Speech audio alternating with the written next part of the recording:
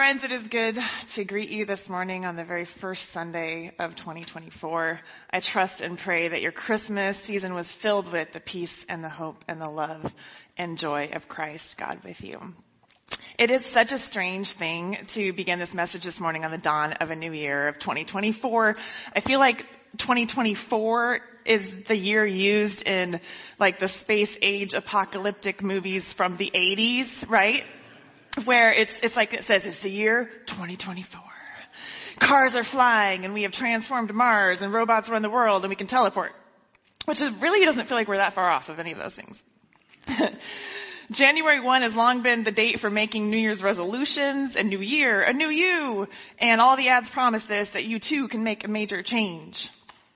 Diets and exercise plans and mindfulness tools fill our screens as we doom scroll late at night on December 31st, wondering how we are going to become a better person the next day. Right? I don't know about you, but I often find that my New Year's resolutions are more like a short to-do list for the first week of January. Or dear New Year's resolutions 2024, it was fun while it lasted. Sincerely, January 2nd. Anyone with me? Yes. So resolutions are usually about turning things around in our life, and we vow to sleep more and eat more vegetables and drink more water and save more whales. Wine less, scroll less, smoke less, swear less, stop overworking, stop caffeine, stop overthinking, stop eating spotted owl, like the usual things. What would the church's New Year's resolution look like if she were to make one? What kind of turning around is the church invited to? This morning, as we set up this new series, The Power to Change, we will look at the power to change our future this morning, particularly the future of the church, capital C. And every time I say church, this is what I mean in my sermon this morning, is the church universal. And we're going to look at this through three lenses: identity, repentance, and surrender. And from here, the preaching team will carry it on for the next 6 weeks, continuing the series, speaking about the power to change ourselves, relationships, our focus, our worship, and our rhythm. So we're starting big, and we are then coming in small. So this has been nothing but a massive challenge to be talking about the church. So let's pray before I begin. Holy God, thank you for setting us up before your throne this morning in these worship songs. That we do want nothing more than you. And we say this, and yet we know within our hearts that we lean toward so many other things. So thank you for your grace that meets us, to pull us back, to be fixed on you, to surrender all to you. Lord, I know this is your will for your church. She is your church and your bride, and you have called her out to be salt and light in this world. God, may we surrender to your Spirit as you lead and guide. In your name, amen. The beginning of the Christian movement at the time was called the Third Way. It underwent powerful change. Sociologists recognize that Christianity grew at a rate of approximately 40% per decade. At the launch of the church, there were approximately 3,000 Christians. Now you flash forward to AD 350, and there are about 34 million Christians in the world. Talk about massive change, right? In fact, Acts 17:6, Luke records the crowd saying about the new Christians, these people have turned the world upside down. Is that amazing? These people have turned the world upside down. The new church didn't just make a difference in the world, they changed the whole world. What kind of community could turn the whole world upside down? A community that itself is turned upside down. The Spirit propelled the church into a whole new flipped identity. And this is our first point this morning, where one's identity and belonging prior rested on one's status and family relations and religious customs and wealth and privilege and citizenship. But now the early church found themselves belonging to Christ, and as new Christians, they were whole new creations that now formed the family of God.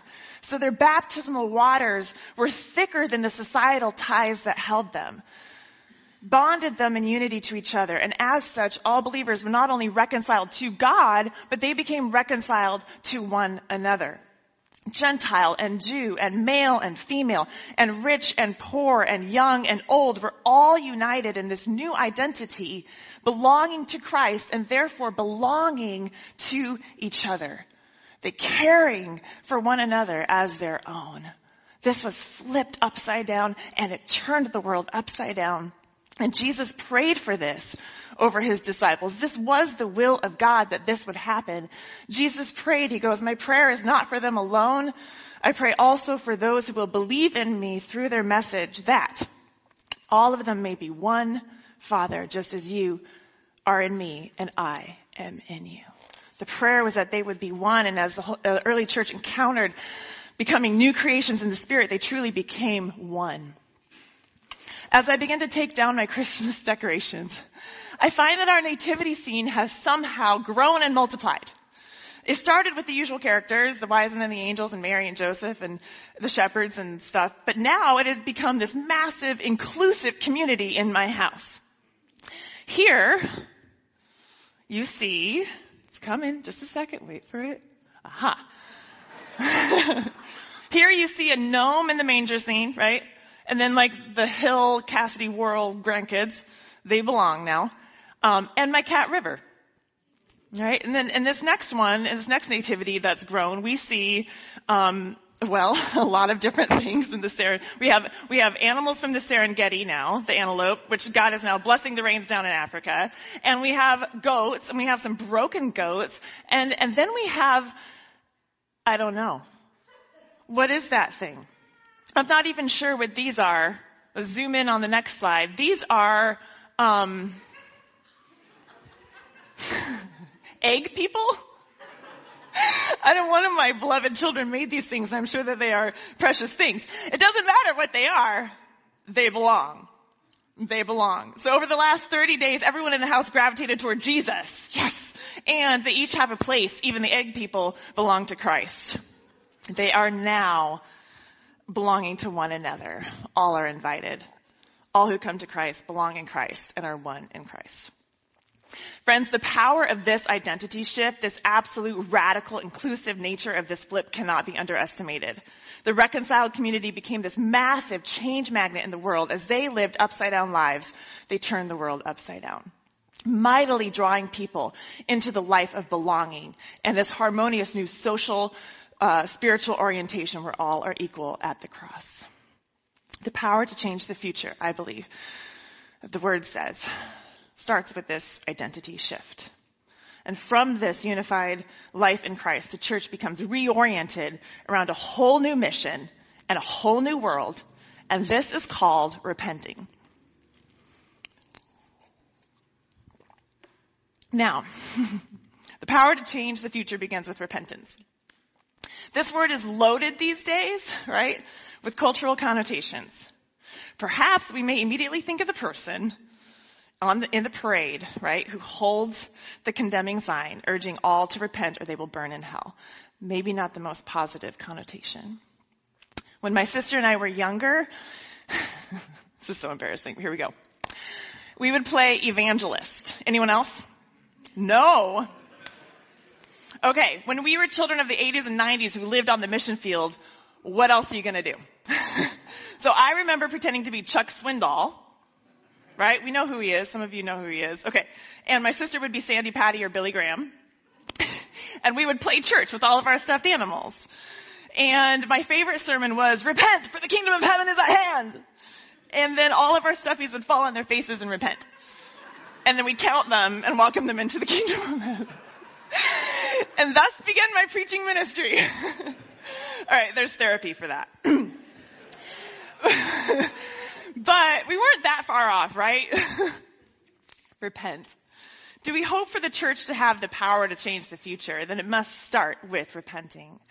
Peter's very first sermon on the day of Pentecost, when the promised Holy Spirit descended and filled the community of believers, ended with his words. He said, repent therefore, every one of you, and be baptized in the name of Christ for your sins. And throughout the record of Acts, this word continually appears in sermons. Repent, and then the community grew. But what does it mean?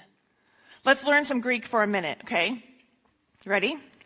Don't worry, it's not too hard. There will be a quiz at the end. So you're going to need to log into your Canvas app, click on Module 4, download the rubric, apply the material to Application 3, download Final Exam, click on the camera icon, take a picture of your assignment, upload it to the folder titled PLCC 2024, and click Send. Seriously, that is what our kids have to deal with. That is actually what I am dealing with in my ordination classes right now. I'm like, this is nuts. Okay, back to our Greek lesson. It's not too hard. Annabelle learned Greek when she was 2. Child genius.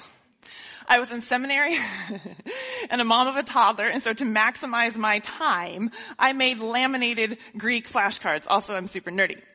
But I would give her a bath, and during her bath, I would quiz myself on my Greek endings, right? Time management, right? What do you do? So, luo, lues, luomen, luete, right, Mark? Luomain. All right. And I'd do it over and over again. It wasn't long after that Annabelle would make requests such as, Mama, cookie omen? And she slapped the aorist middle voice ending on the back of cookie. There's also therapy for that. So in Greek, the word to repent is metanoia, and metanoia in simplest terms means to turn. Now, once I did a research, I taught this to our students, but now it's your turn. Once I did a search for what God says the most in Scripture, I looked up all the phrases. God spoke, God said, the Lord spoke, the Lord said, looked it all up. It was a huge project. It was super fun. And I found that God says shuv the most. Shuv. Another cool word. It's not Greek, it's Hebrew. It also means to turn, to return. This is what God says the most in Scripture. Take that in for a minute. Turn to me. Return to me. Turn to everything. Turn, turn, turn. There is a season for turning, and it's every season. God says this the most because we are constantly turning the wrong way, and he wants us to turn back. But to repent, to metanoia, means far more than just turning away from sin and turning toward God. Actually, it means turning away from sin and toward God, but it means more than remorse and guilt and contrition about a particular sin. It is not simply confession and then a dogged determination to not engage that sin again. To repent, to metanoia, actually means to recenter our whole lives around Jesus. This is what Peter was calling Israel to do, to recenter their entire way of life, their whole world around the person of Christ. Alan Hirsch, in his new book titled Metanoia, says a true following of Jesus is marked by a significant reorientation that involves the centering of our whole being around the reality of God. To sit in that for a minute, involves the centering of our whole being around the reality of God. Metanoia is to see not merely what we have failed to be, but by divine grace, what we can now become. Isn't that amazing? I love this. So when we essentially, this I would put on a sandwich board, right? This kind of repentance. He goes on to say, it is grace that enables us, amen, to transcend the narrow confines of our current condition and open us up to a greater multidimensional understanding of God, our world, organizations, and ourselves. Got it? That's a lot. Essentially, to repent, to metanoia, is a desertion of this small-minded thinking toward an enlarged vision of reality. So basically, to metanoia means to have your mind blown. Okay? When we turn to Jesus, he will blow our mind. Jesus brought a transformed vision of reality, and it is mind-blowing, it is heart-blowing, it is life-changing. Jesus declares that all sin is an invasive, penetrating rot that needs cleansing from the inside out, that we can't do ourselves. He offers total forgiveness and cleansing of this sin through his sacrifice. He reconciles us back to God. He offers us hope through his resurrection, conquering sin and death. He regenerates us daily by his Holy Spirit, making us into new creations. He breaks the dividing lines of ethnicity, gender, class, and race. He flipped kingdom principles upside down, where the least are the greatest and the last are first. The powerless are centered and the unseen are seen. He declares that the kingdom of heaven is here now, in our midst, in him, and we are citizens of this kingdom now. That blows my mind. That sure blows my heart. Transformed reality. Friends, the church's power to change begins with repenting and turning completely, reorienting our identity, life, mission, and purpose around the mind-blowing, transformed reality of Christ as King and his kingdom that has come. So what does, gotta keep going. What does this vast reorientation look like for the church today? How can repenting change the future of the church? What does she need to turn away from and toward? Here are a few thoughts from Scripture. There's a lot of Scripture, so I actually printed it all, and I have it in the back. If you're interested in reading after the service, you can take one of those. This is what I hear God calling the church to. Repenting looks like the church turning away from entertaining sin as a pet weakness that we can diffuse with self-help and toward a desire for absolute purging of anything that keeps us from the heart of God and abundant life in Christ. Repenting is turning away from the belief that salvation is only internal, individual, one and done, private life insurance thing, and toward a deeper reality of salvation where every person grows into full maturity in Christ. Salvation encompasses the whole of humanity. It is shalom, and it is total reconciliation of all things back to God, one another, and the world. Repenting is to turn away from worldly divisions and schisms and fractures and become the reconciled community that God has called us to. Recognizing the reality of the dignity and worth of each individual that is grounded in the image of God. Repenting looks like turning away from idols of power and prestige and becoming the self-emptying servant of all. In his book, The Post-Church Church, our own conference leader, Peter Sung, who has preached here multiple times, says that Tim Keller reminds the American church that the gospel has always moved away from power.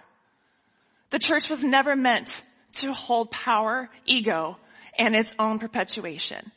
This does not have to be our God. Now is the time to repent and turn from our wicked ways. Tim Keller. Jesus drives that point home, friends, when James and John are jockeying for positions around his earthly throne that they assume that they will have. And Jesus says to them, he says, you know how the kings of the nations show their power to the people. Important leaders use their power over people, but it must not be that way with you. Whoever wants to be great among you, let him care for you.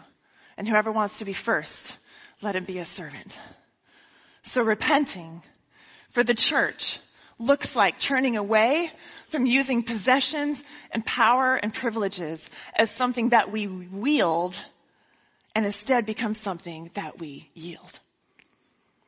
Repenting is turning away from generating only monocultural communities and turning toward participating in God's multi-ethnic vision for the church, where a great multitude of every tribe and every nation come and stand before the Lamb of God. Repenting is turning away from systems that propagate racism and toward becoming beacons of racial righteousness. Repenting is turning away from indifference and self-preservation and toward a posture of deep hospitality that welcomes the stranger and honors the foreigners.